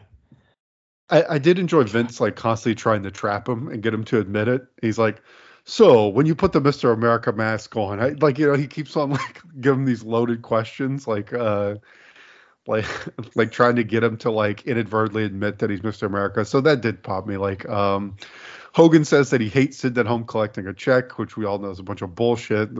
He could not want to do something more than sit at home and collect a check. But he does like seeing Mr. America beat Vince's ass. And Hogan says he wants to meet this Mr. America because he seems like a stand-up guy. Again, Vince keeps trying to trap him. I should have wrote down more lines, but the Vince trying to trap him was so good. He's like, so when you were here last week, he keeps on. And like Hogan just keeps dodging it, which is so good. But anyway, he wants to see Mr. America here tonight. Production then tells Vince backstage that Mr. America is here, and he looks very skeptical. And he says, he kind of goes, sure. So they're kind of pushing, well, how is Mr. America going to be here? Because obviously Mr. America, it's Hogan, but Hogan's in Tampa. So how's this all going to play out? But that kind of ends the segment. Again, I said it before. This, to me, could be an amusing side story. But it's like driving the show. This whole deal, just to open it, it's not the last we're going to see of it, was like 20 minutes. Just way too much time being devoted to the storyline for me, Chef. Yeah, and here's one of Hogan's lines. It's like, he says he has leprosy and he's dying at home. I put in parentheses, do what? Leprosy. Yeah. And Hogan says he may team up with Mr. America, which I'm sure I probably did in like SmackDown vs. Raw 2006 or something, just for shits and gigs. Hogan is like, Mr. America isn't me, and he says he cannot tell a lie, and I'm like, tell that to the court where he lied. But like, I love like when the stagehand was like, Mr. America's in the building, and Vince is like, sure, pal. It's just, yeah. Right. Yeah. To your point, like. It being Vince, and Vince, kind of like we said with Austin, he's entertaining. So even if you give him even if he's working like crap material, he's going to give you some funny stuff. Like, again, I enjoyed him trying to trap him and get him to admit it in the interview, but it's just too much. It's too much. So. Yeah. And how much time is just like, we have wrestlers not being shown. Like, we don't need to see as much as you. And we already went through like the Hogan Vince feud. Like, they did this already. I don't know. Yes. All right. Well, let's head to our first match here. It's going to be Matt Hardy versus Eddie Guerrero. And this is going to be non-title because Matt Hardy is our cruiserweight champion. He hasn't really done a whole lot with it, but he is still the champ. Our Matt fact is that Matt hates waking up before noon, and he likes to eat slow to savor his food. So, two Matt facts. I love that. Yes. All right, so they try match holds at the beginning. Eddie kind of gets the better of that. He's kind of more the better pure wrestler here, but Matt drops from the corner and gets a side effect. There's some weird moments in the beginning where it seemed edited.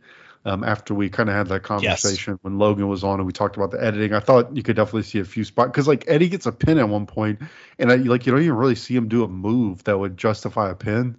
So I don't know what the hell happened there.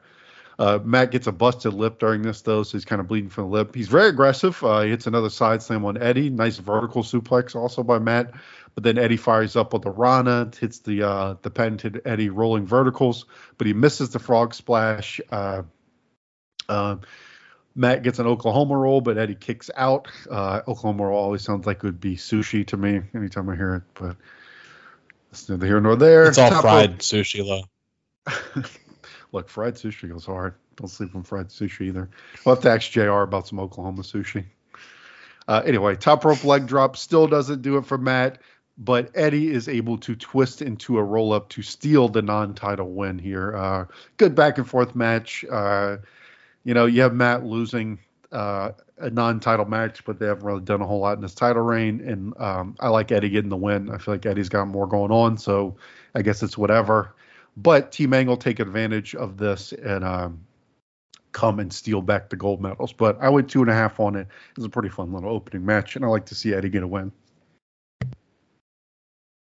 Yeah, I went 3 stars on that.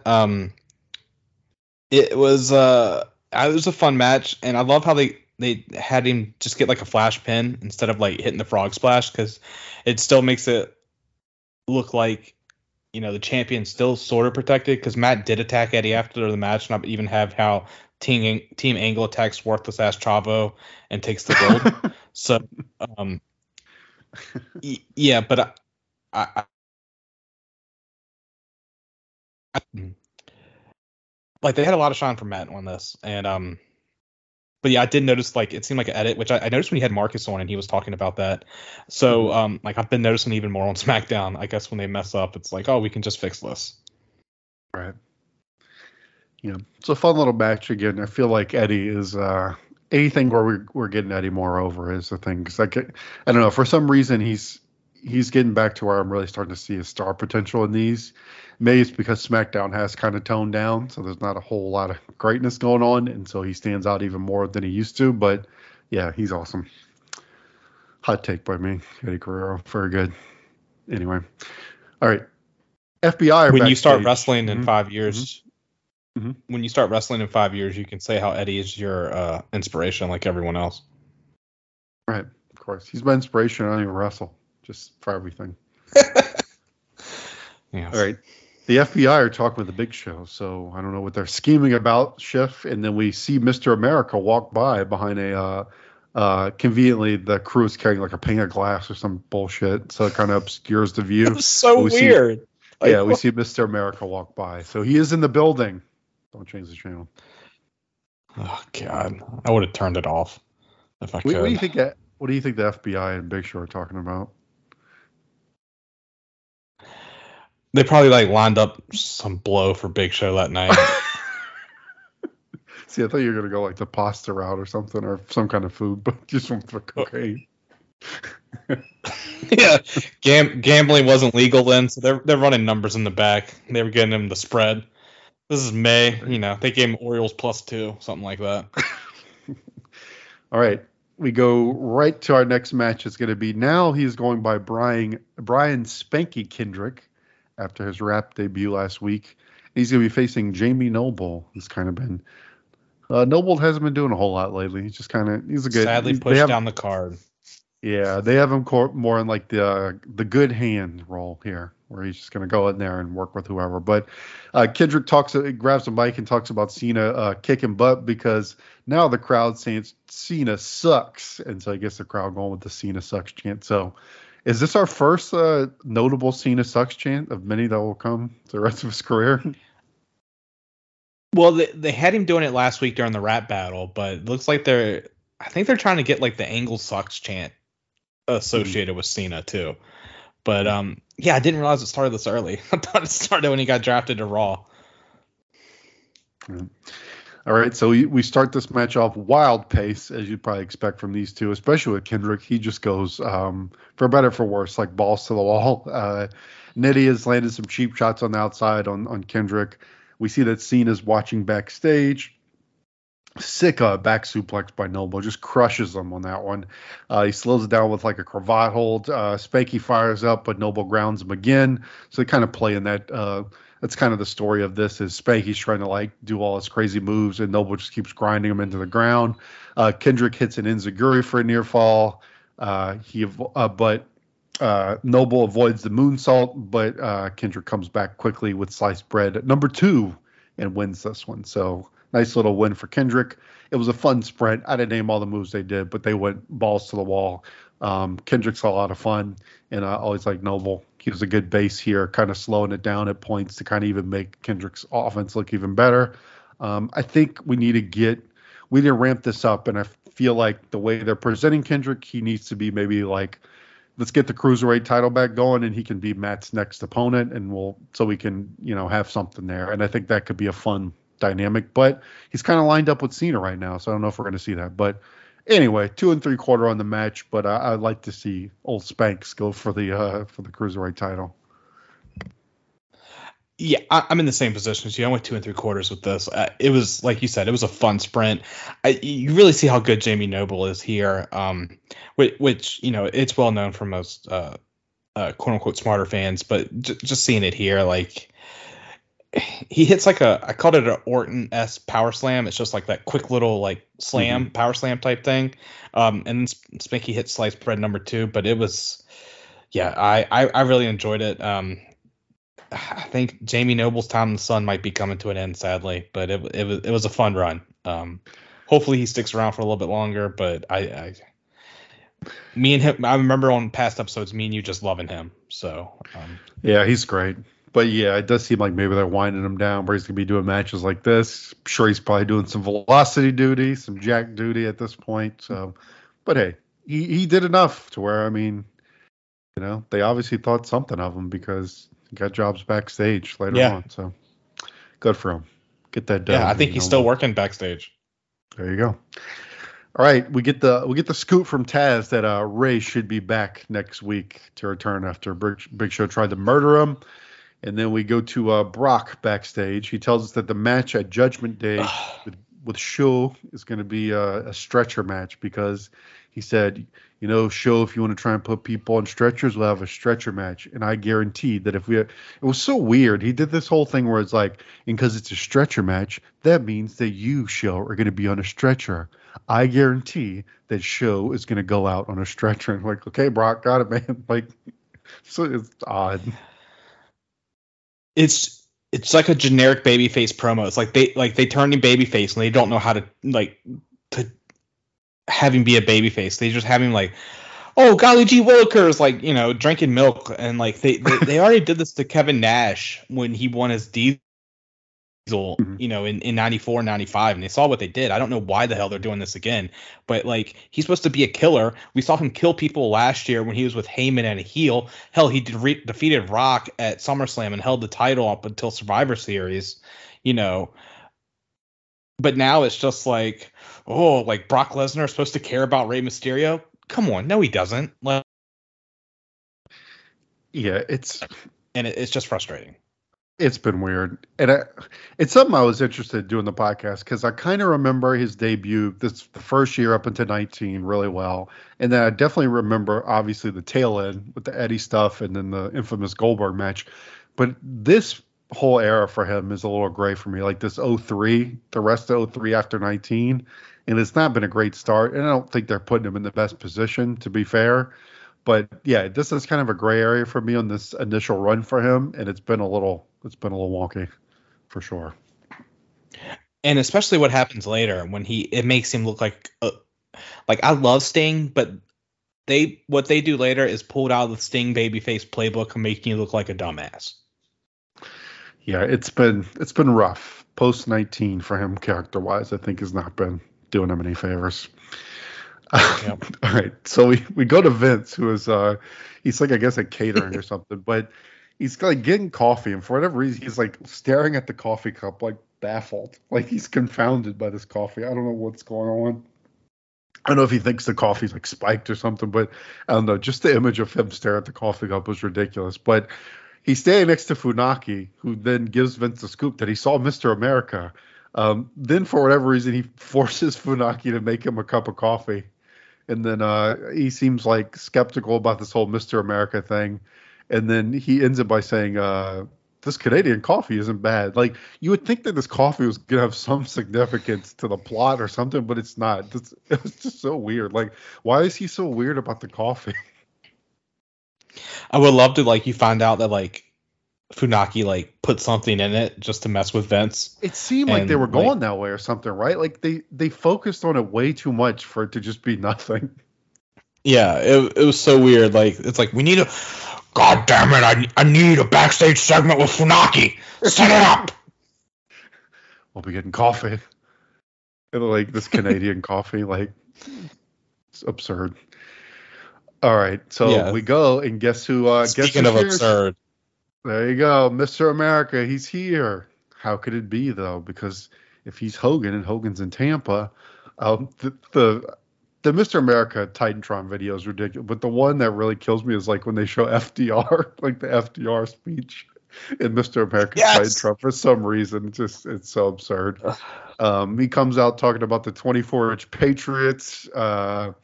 Vince and Steph are watching backstage. Vince is starting to seethe. He poses for like a good 10 minutes here, like as he does anytime he shows up. I love that Vince, like the first time he says brother, Vince is just livid. He's like, I've had enough, like, because he knows it. So he's like, let me tell you something, brother. And Vince is like, all right. He's like, it's him. It's him. He's so mad. Then Mr. America says this thing about he remembers growing up. He was a 160-pound accountant in Hoboken, New Jersey. When he first saw Hulk Hogan, he remembers him in the Sky Dome brother, which gets the Canadian pop. And that's when he decided to quit his job and start training. So this whole, all this lore about Mr. America was inspired by Hulk Hogan. Vince has had enough. He heads down. He starts screaming at him to take off the mask. He brings Steph out, takes off his jacket. The way he distracts him is so ridiculous. He goes, wait a minute, Steph. And then he just low blows Mr. America. He tries to get the mask off. He can't. Stephanie walks closer doing love stuff, but some very stilted like Steph motion. She's like putting her hands up like, no, Dad, stop or something. She gets too close. Mr. America clocks Vince. He goes into Steph. Steph gets knocked unconscious. Mr. America carries Steph to the back. She gets medical attention, and then she blames Vince. And, of course, Vince goes into a tirade about Hogan. And, so, again, here's the thing. I enjoyed this more because it had more absurdity to it. It's just, again, I would like them to just focus on the greatest hits of this because, again, this went on for a very long time. And, like, some of this was funny. Like, Vince freaking out when he says brother, the accountant from Hoboken, New Jersey. That stuff is funny because it's ridiculous, but I feel like this needs to be condensed. Like, I think I would enjoy it more if it was not so dragged out into this. And, like, I don't know where they're going with this, but there's some fun moments. But at this point, it's been like 60% of the show. Yeah, if they just would have had this segment, Jake, with, like, maybe you start off with just Hogan saying, like, doing like a thing like it's just Steph and Hogan talking and it's like I'm in Tampa like or whatnot. But if you just would have saw like this part, I think it would have been a lot more enjoyable because like you said, he's like, no, Steph, no, and throws his jacket. It's just so absurd. Like I audibly laughed when he did that. And when Mr. America threw off, like throws Vince off, Taz goes, Mr. America is Americaning up instead of like hulking up. It's like he's Americaning up. And I don't know if this was intentional. I like to think that it was, but Mr. America carried Steph out of the ring like how Hogan carried Elizabeth out of the ring at that Saturday night's main event. Right. Yeah, I got the same vibe too. Yeah. And backstage, I love when he like sees Steph and Steph's like, I'm okay, Dad. He's like, put some more ice on her, damn it. And like talking to like and like and then like he like walks out and he's like tell Steph she'll be fine, but he keeps the ice on, but he's like, Steph, you'll be fine, but keep the ice on your head. And then when he's walking out, he says, you're McMahon, damn it. And it just like made me laugh. Like you're not, because like I'm sure you've heard like people that sneeze in front of him, so like he's like, oh, you're not supposed to sell a concussion, like, oh, you're McMahon, damn it. I think my favorite was the brother. It killed me. Like the first time he says brother, they cut to Vince and he's just lit. It's like that's when he's like trying to be patient through all this, and then he just comes on the first time he says brother. He's like, God damn it. He's just putting it in my face. This is ridiculous. Again, like I don't have anything against this. This is like a perfect like Vince bullshit storyline that's like secondary on the show.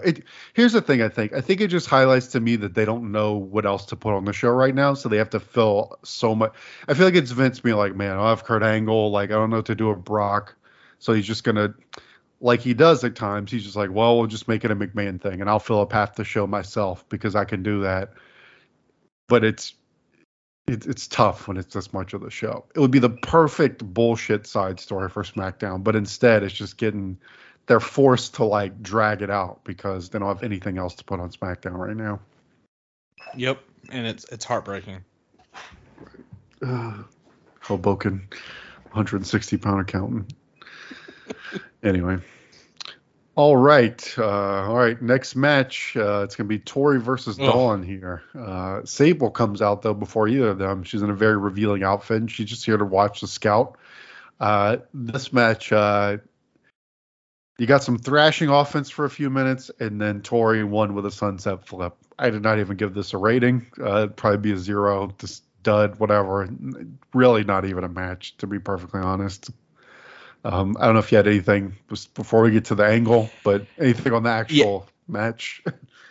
Yeah, I have Sable comes out wearing at what I basically said is stripper day clothes. Tazlin says that Cole has the same clothes, but it's in red, which I don't know why it made me laugh so much. We got Matador so Tori was wearing like Easter pink, and Dawn was wearing like Easter green, and it was like basically a cat fight. And Taz said it reminds me of Easter. He said blondes and brunettes fighting. It was a freaky Easter, Cole. And I don't know why, but he like just killed me with that comment, like because Cole was like, "The hell are you talking about? It reminds you of Easter." That was a highlight. But yeah, I went dud too. Like it was just a nothing match. Right. So, but really what it's all about is Sable grabs the mic after she congratulates Tori, says it must feel great to break the losing streak, so throwing a little bit of shade there. And then Sable challenges her to a bikini contest at the pay-per-view. Tori accepts by unzipping and revealing her bra to a big pop. She was boobing boobily there, Schiff. As Tess said, her boobies looked really nice. Boobs. Awkward line by Sable. I think she's been pretty good with this, but you're going to have this bikini contest. One of our things is like, to see if your body is as hard as mine, which is just an odd. I know what she's talking about. Like, I know. I feel like that's less of a thing now, but I remember like in the 90s and stuff, it'd be like, they always talk about like the hard bodies, but it's just odd phrasing to hear like in 2023. Like, is your body as hard as mine? The whole Sable talking. Someone should just put like their lips and just did shh. But she's rough on promos. Like, I think she's been okay with it, but I think here's the issue. I feel like this is kind of stalling out. Like they kind of had that like Sable is like this kind of cougar, and you don't really know what her motivations is. She's playing these mind games. But that's kind of stalling out now. Like, I don't feel like they know where they wanted to go with that. So now they're just kind of going, oh, a bikini contest. Like, I don't know. I feel like whatever interesting possible storyline or angle they were trying to go with this is just not. Now they're just falling back on like, all right, let's do a bikini contest.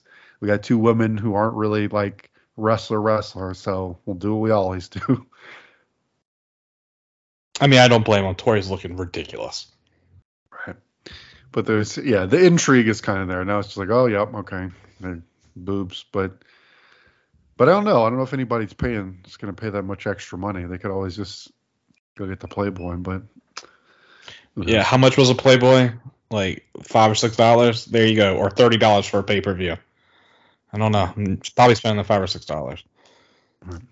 All right, we get a Kurt Angle video package, which would maybe allude to him coming back. We get the NFL Films voice, which I thought was a cool touch, talking about how Kurt has always been ahead of the curve. And I loved how they keep going. It's like, no whatever, like, no mountain that he couldn't climb. And he says, no neck too broken, which destroyed me.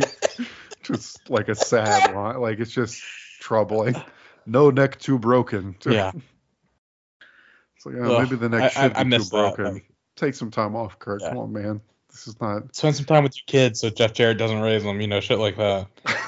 But it's just absurd. No mountain he can't climb. No neck too broken. Oh, ridiculous. Anyway, his boys are going to be facing off against Rikishi and Tajiri here. So that's a fun tag team, I guess. Rikishi and Tajiri. Kind of like the Smackdown version of Dreamer. They're better than Dreamer and Spike, though.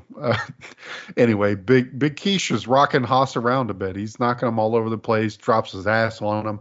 I was surprised that he actually hit the ass drop there. Tajiri comes in, lights up Shelton with some kicks. So it's all Rikishi and Tajiri early on. Haas finally takes over on Tajiri, but he gets the hot tag to Keish, who clears house again with some Samoan drops. Shelton narrowly avoids the stink face by hitting a low blow on Big Keish. Haas gets super kicked. Tajiri gets the tarantula. So, like, Team Angle are on the ropes here. Like, they're getting their asses handed to them for most of this match. But Shelton sneaks a super kick, and that allows Haas to get the bridge there.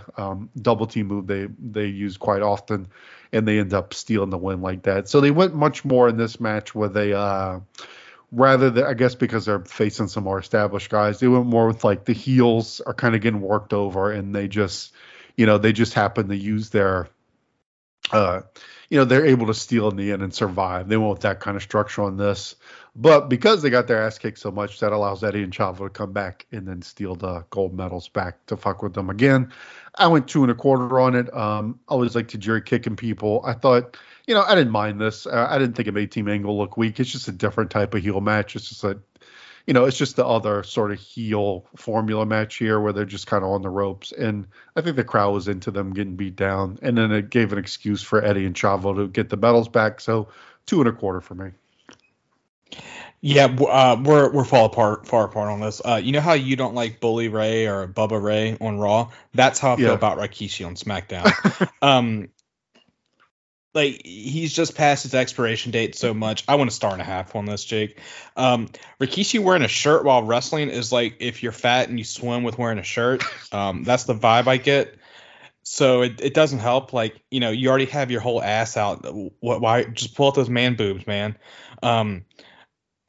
I think Rikishi got too much offense. I was okay with Tajiri killing people with kicks, but like, no one really cares about Rikishi. We're supposed to be building up the tag team champs here. And, I did like the little, I always love seeing the tarantula, and I love seeing Tajiri kill him with kicks, but no, we should have got a little bit more offense from Team Angle. I was going to say, I was worried this match would trigger you because I feel like this is structured in a way that a lot of the Dangerous Alliance matches have driven y'all crazy on the 7 Months of Danger, where like the more prominent team gets their ass kicked the entire match. And I feel like you guys have experienced that a lot on the 7 Months of Danger pod. So I was wondering when I was watching this, I was like, I bet this match is probably going to piss off Schiff. Yeah, and mission accomplished. It was like I watched like Sean said we watched 105 matches for that, and it feels like 87 of them was like Tom Zink and Firebreaker Chip somehow getting offense on Arn Anderson and Rick Rude or something absurd.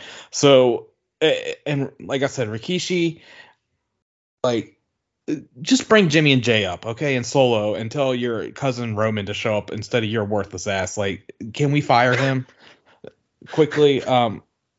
Like, just go away, be gone.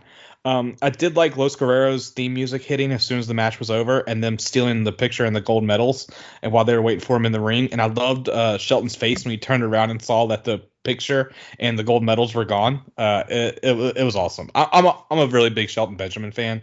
I felt he should have went further, but that's a whole other story. Right.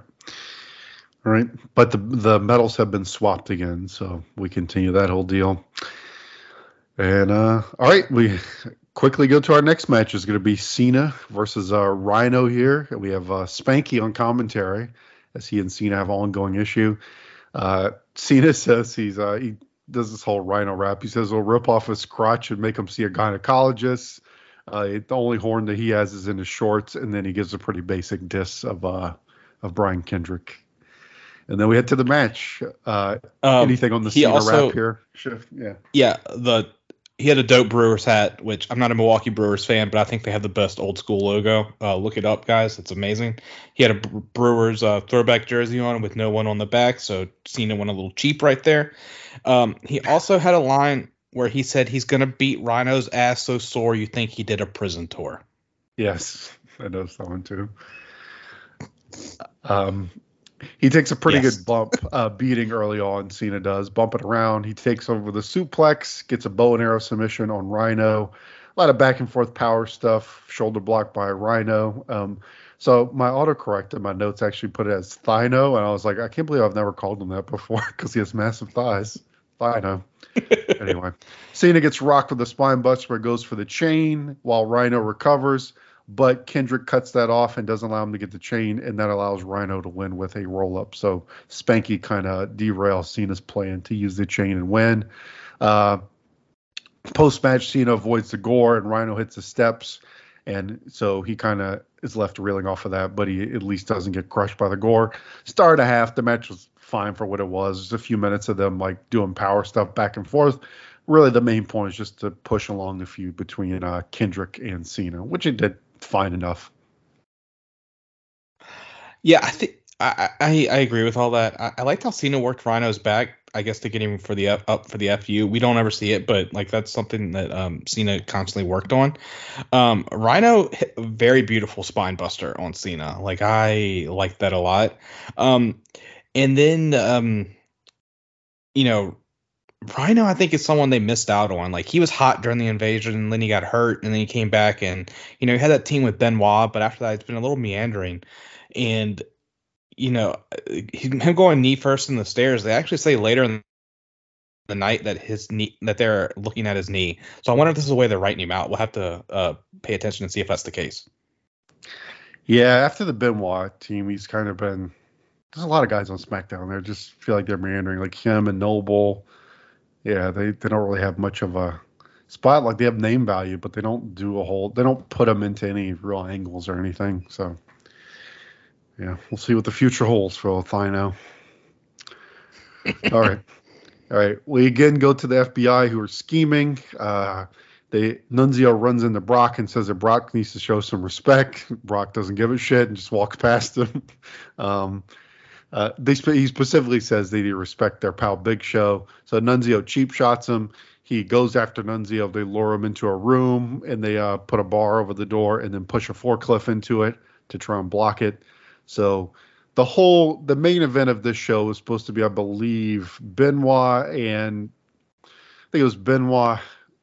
Brock versus Big Show and Albert, I want to say. Until obviously, yeah, no, you're right. You're mm-hmm. right.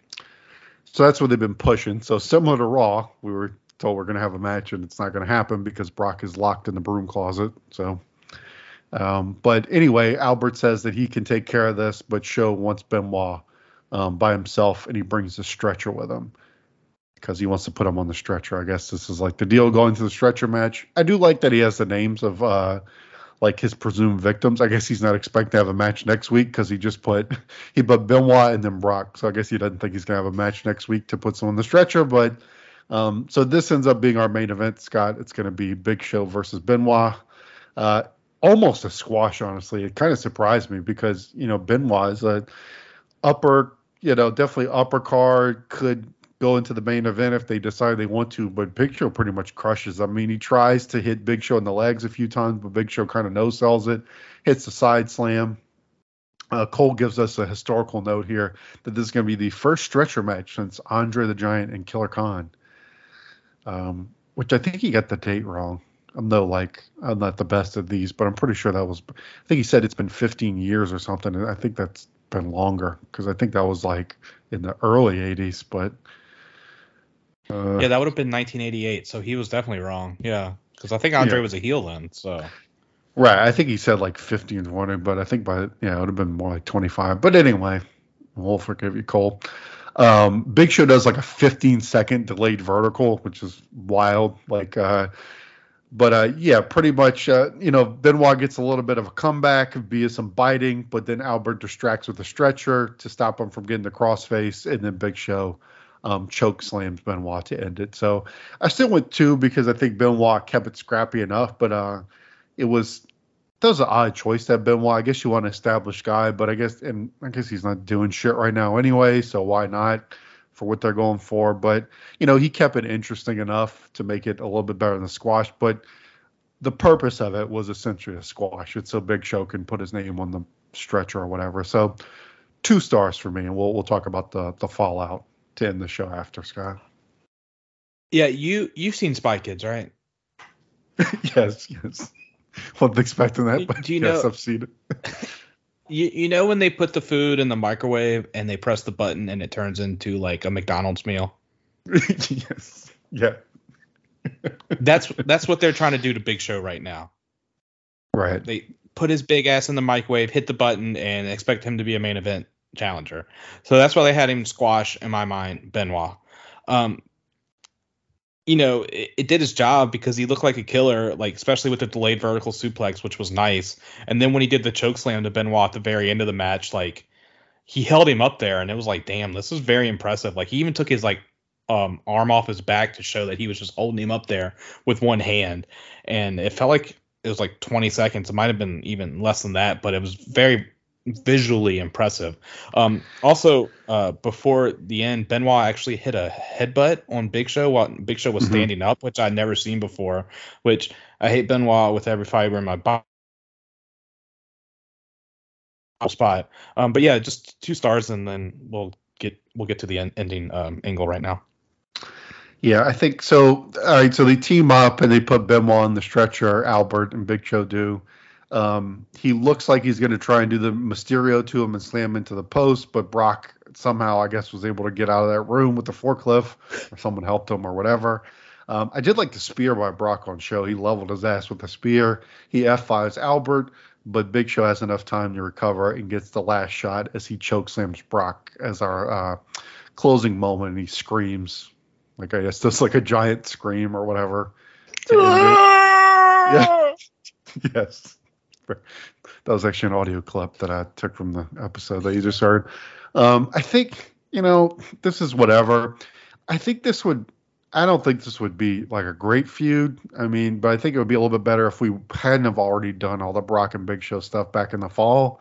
Like, it just seems like a bit of a regression for Brock. And it's not like that was the hottest feud you ever seen. And Big Show is kind of just like a lackey in that. So this doesn't really feel like, I know they're trying to play it off like, they have history and like Brock sticking up for truth and justice and small people, I guess. But yeah, I think it would maybe come off a bit better if they hadn't already done this. And then a stretcher match is like something that could be fun, but it's like, it's weird. Like they just said, they haven't done this in 20 years. So like, you're wondering how that's going to turn out. It could be a disaster, or it could, I guess, maybe be pretty fun. Who knows? But yeah, this definitely has not been a hot feud to get Brock off of Mania. Yeah, it's like they were like you brought it up with Angle being out and Undertaker being out, but those will still be retreads as well. It's like the star power that you should have been building last year, it's rearing its ugly head, is not showing up. And I will say, seeing Brock, like you said, speared Big Show was very nice. Like, I enjoyed the hell out of that. But,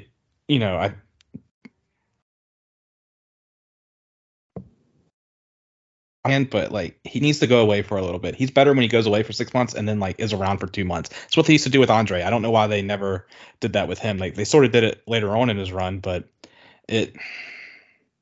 yeah, and they're trying to push A-Train, which I'm sure Matt Bloom is a hell of an NXT trainer, but I just don't buy him as like a champ, as like a upper roster talent.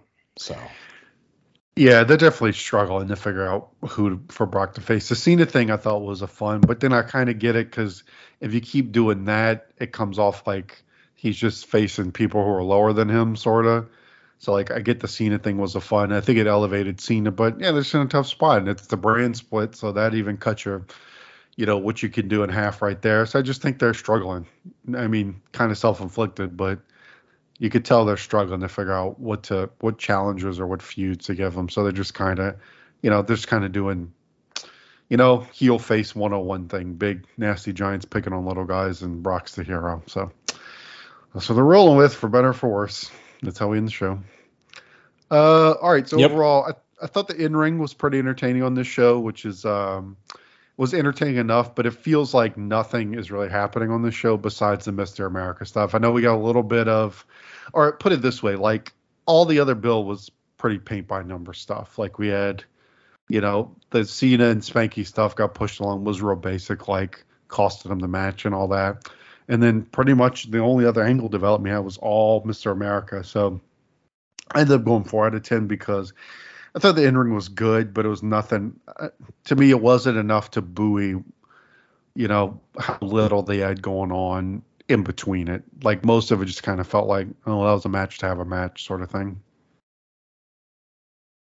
Yeah, I went 4 as well. It was just a little bit better than Raw in my opinion. But it was it was a rough watch.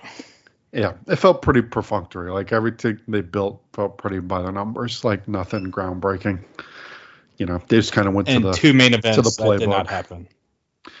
Correct. Yeah, and you didn't have like a standout match, like a banger 15-minute match to kind of do it that way. You had a bunch of pretty good matches, but nothing really that great. So 4 out of 10. So kind of sputtering a little bit. I wouldn't say sputtering, but it's just been kind of. As we know, we'll call it meh. How about that? It's been pretty meh going into Judgment Day. All right, but we still got to figure out something to do with these awards. So best match, I think based on my ratings, I actually would go with Jamie Noble versus Brian Kendrick. It's probably my highest rated match at 2 3/4. Mine was Eddie and Matt, but I'm not gonna fight you. We can just be in agreement with Jamie and Spanky. Yeah. Either way, no hidden gems, I would say, on this week of TV. Best moment, I guess like Goldberg. It'd probably be the Goldberg Austin Beer Bash. I think it's probably the most memorable on these 2 shows. Vince staring at the coffee. Yeah, Vince staring at the coffee. I would say JR coming back. Yeah, that's good. Yeah. All right. Best show. I think we're going to be split on this one, but I'm going to give it to Raw by a hair. Smackdown for me. Yeah, best. Neither one of these is really, best compared to each other. So not high bar. LVP. This is. I'm trying to think who like outright sucked on this. I was kind of struggling LVP because like it's like a lot of this. It's just like nobody's really like awful. They're just like I can always give it to Tommy Dreamer. It's like a t-shirt tucked into his jeans. Let's go Tommy Dreamer. I'm going with Rikishi for being the fat guy that wears the shirt while he's swimming. There you go. That's a good one. All right, and then MVP, you got to go Austin because he kind of carried Raw. Yeah, very easy. Like he even set up matches for next week. So Yep. Any standouts for you, Scott, besides our MVP? Anybody, some standout performers? Just Vince one-liners, shitting on Canada.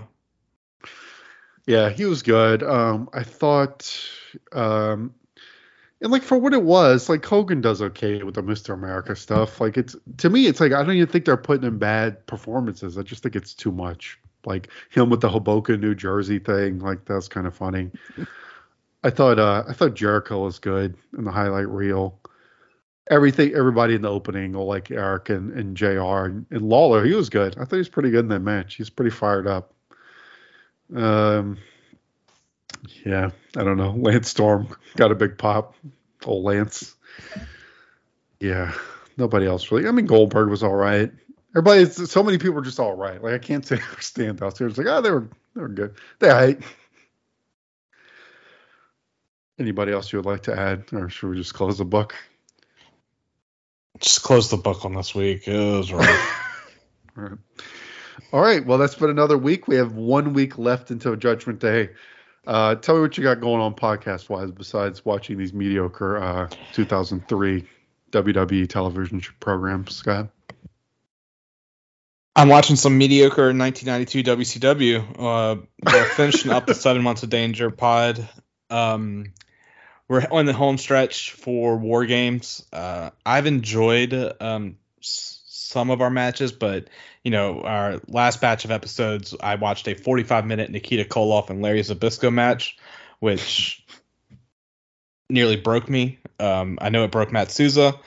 You can catch myself, Jacob Williams, Logan Crossland, and Matt Souza, and Sean Kidd for the newest YouTube Roulette. That should be dropping hopefully soon. I also host a podcast on the Place to Be Nation Pop Network called, let me make sure, Play While You Listen. It's my video game pod, which I always mess up, but it's a monthly video game pod. I interview the guests, and I go over the next month's video games. And for the month of June, it's a hot month with Street Fighter, the Diablo game, and Final Fantasy all coming out this month in June, which I remember when I was out of school, these big video games did not drop. Or if they did, I didn't have the money to afford it. So I was playing like Madden 97 over and over again. And you can find me at Twitter on Scott_Shifflett. Yeah. I did the same, Scott. It's kids. Don't know how good they got it. All right. Well, thank you for coming on, Scott. Checking everything here on the North-South Connection. Tons of great content on wrestling and other things, pop culture, documentaries. Not that we do documentaries, but there's a podcast about documentaries, I should say. Documentary podcast. I just narrate a documentary. Anyway, no. We're going to be back in a couple of weeks. I'm going to send Scott a bribe so he doesn't quit. And we'll cover the next week of TV. And then already we'll be at Judgment Day 2003.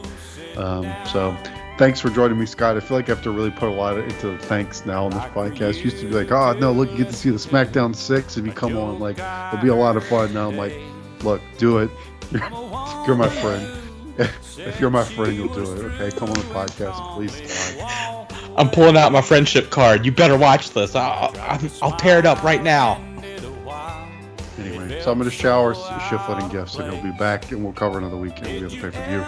So we will see you then. Thanks for listening. Bye-bye. Streaming down his face. Papa Top again. I think I'll have another round. Set 'em up, my friend. Then I'll be gone and you can let some other fool sit down.